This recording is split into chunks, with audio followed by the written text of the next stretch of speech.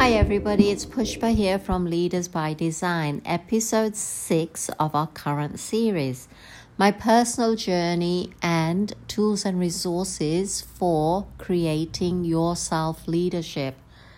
I ended the last episode just talking about my beloved who left this earth in 2002.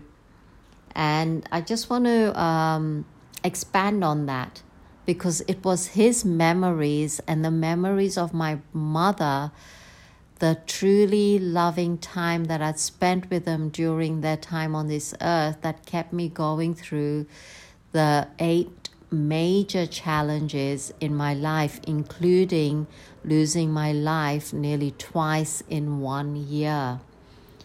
My beloved never left me. He lived through me and to me in my memories, even though it was hard being isolated from all, because everybody took a step back, whom we had known, who we thought we knew.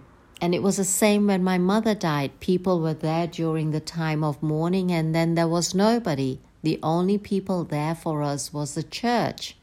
And the same thing happened when my husband passed away. The only people there for us truly was a couple of family members and my neighbor. So I thought many times that I was dysfunctional. I thought it was me going down.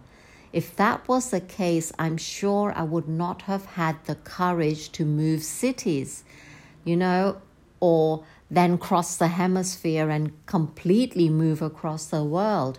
A young woman, a young widow with 2 kids, with no one beside her and everyone against her.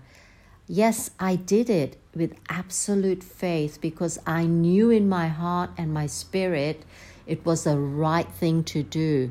My higher purpose would not let me go. And I was consistently told by many people that I was one of 2% of the world's population that was chosen to make a difference.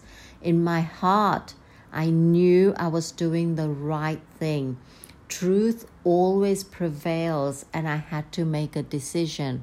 I also knew that during this time, those people that I knew, which was many people that had crossed my path in life up to that time, would be dropping off like flies. And that was the case.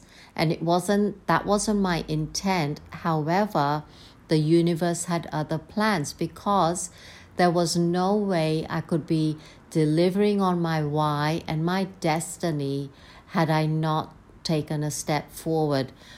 Unconditionally loving everybody, but following the path for the one person that I knew I had to do this for, and that was my Creator.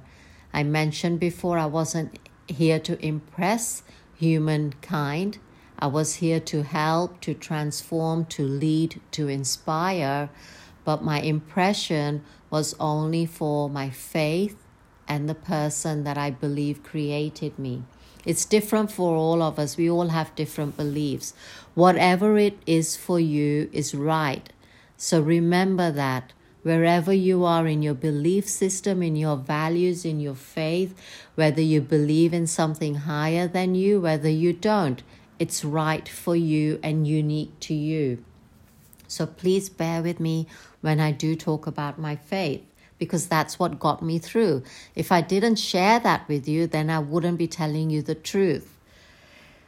And I think for me, it was a sense of strength, because I was believing in something that I did not see or had seen, however, was truly seeking to be looking for something that I didn't even know existed, but I still sought it.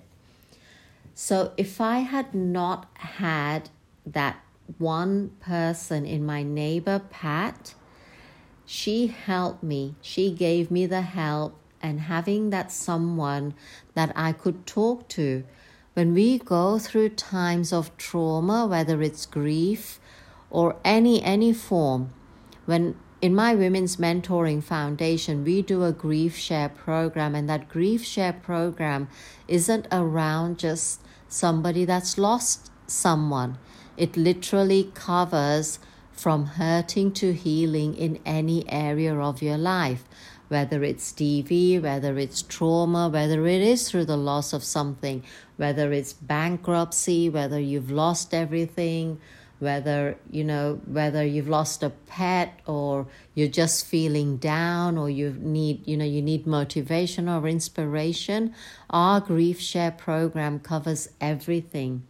And I know, because when I had a counselor when I lost my husband, and even though I had her for 6 weeks, she stayed with me for nearly 9 months out of her own intent, not because she was being paid by the hospital, because she believed in me and wanted me to get through my mom's death and my dad's death, and the baby that we had, and my husband's death, and through all other traumas. She was not going to give up.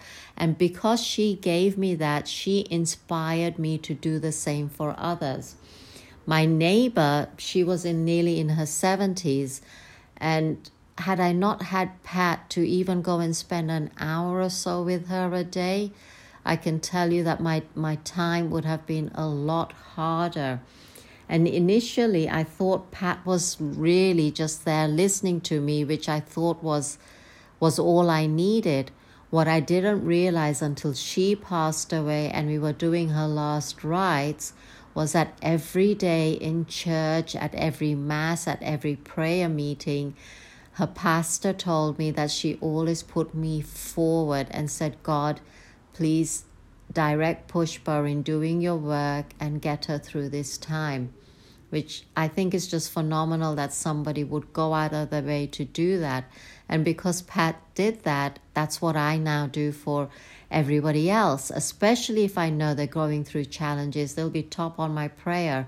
Even then, I still bless everybody in the morning. I still bless the world, my children, and I think it really starts my day off in a good stead. So, yes, having someone that can help you clear your head, give you guidance, and get your bearings, and assure you that you've got something in you that's bigger and stronger than what life has thrown in your path or at me, is really good to have. And you know what? If you're seeking that person will come to you. So my neighbor Pat, she was an angel, absolute angel. She came to me in many forms, as a mother figure, as a sister figure, as a teacher figure, as a counselor, as a fun figure. Every time we took her to the movies, she'd always blurt out something out of the blue, and everybody there would look up and think, well, who just said that? Very exceptional, unique, beautiful lady. She believed in me, and her pastor confirmed that. Even, in her funeral, her pastor said that her life literally revolved around you, Pushpa, and I couldn't understand why. And I asked him, why do you say that? And he told me that when Brian, Pat's husband, had passed away, you spent every day with her for a minimum of 2 hours. And he asked me, did you do that? And I said, yes, absolutely. I said, she was my neighbor. She was on her own. She didn't have anybody. And me, my children, and my husband made sure that we could meet every need of hers, whether he needed to help her in the garden, take her shopping. I'd take her for fish and chips on a Friday with the children. I, and my husband would go and see a movie because she loved going to movies. We'd take her for a drink. And literally on the days when we didn't go out, I'd go and sit with her and watch Coronation Street every day without fail. So having her prayer just really gave me that teaching. She taught me that prayer is an important thing and can be really powerful. My friends taught me that, just listening can be really powerful. Hence, because these beautiful people made the difference in my life, I now pay it forward to others, to people like yourself. So again, please don't hold back if you need help. All right. Now, when we pray doesn't have to be that, we believe that you're kneeling on your knees, you're putting your hands together and you're praying. Praying can happen in many forms. It could be a conversation that you're having with yourself.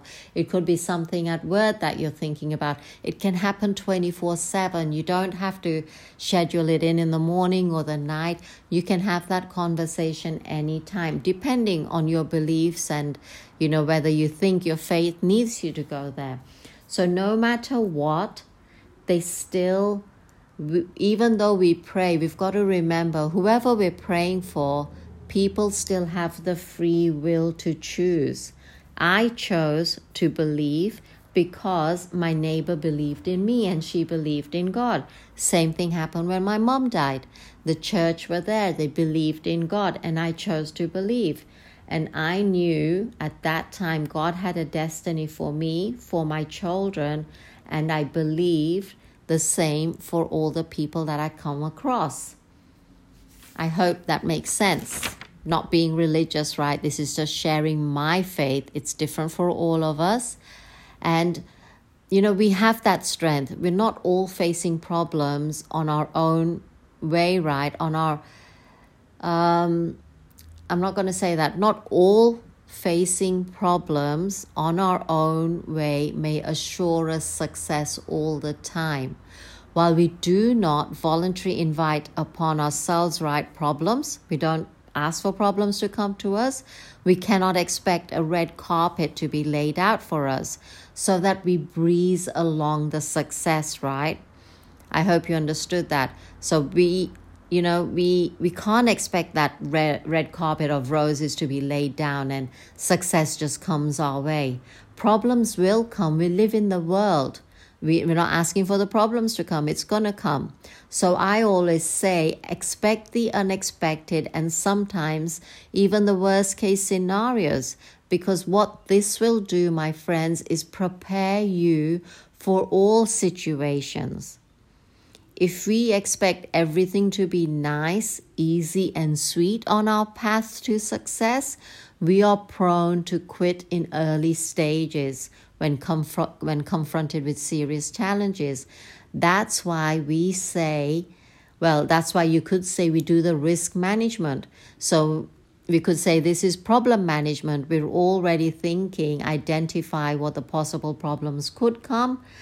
Even though we don't know what's the worst case scenario, at least in our mind, in our unconscious and our conscious mind, we have some form of preparation for that. Hope that makes sense, my friends. Thank you for listening to the episode 6 of our series, and I look forward to speaking to you all soon. It's Pushpa, your host from Leaders by Design, signing off.